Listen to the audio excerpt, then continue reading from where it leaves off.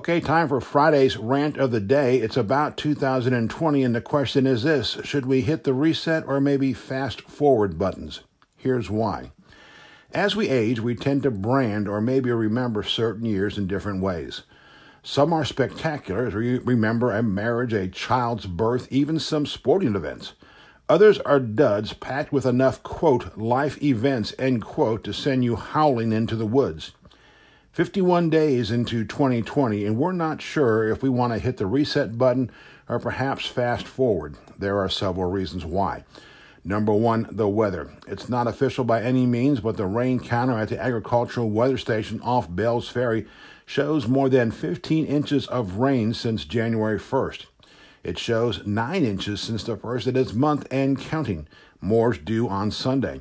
That's on top of a surprise snowstorm a couple weeks ago, and before that windstorm that knocked out power to thousands of folks over the weekend. We're swamped almost to a point where a trusted friend called Thursday to suggest we do a poll on how many people have broken diets, fasts, whatever, because of a yearn for comfort foods and such because of seasonal disorders or wherever they call that little allergy thing there.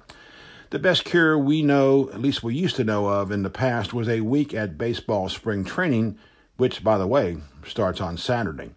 Next topic for 2020 reset, politics. We thought it couldn't get any worse than what we witnessed on a national level in 2016.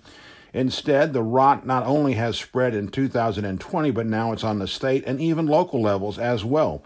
Case in point, in state at least, how about that U.S. Senate race in Georgia? Case in point locally, how about a local talk show host getting a harassing phone call mid-program for having a Democrat on the air? By the way, I bet we know who that call came from as well. Meanwhile, the Republicans can't get enough pictures in front of the Trump bus or standing by a Second Amendment supportive sign. The Democrats can't stop slamming the incumbent fast enough, and likewise are chewing off the arms and legs of their Democratic opponents along the way, hoping to win an elusive party nomination to run for president. Yesterday, we compared the recent Democratic debate on NBC to a political version of ESPN's Around the Horn. We now owe Woody, Sarah Spain, Stugotz, and others an apology. At least Around the Horn is entertaining and makes you think. And then, sadly, the tears so far this year. There's no easy way or even clever way to put this. 2020 is off to a grim start.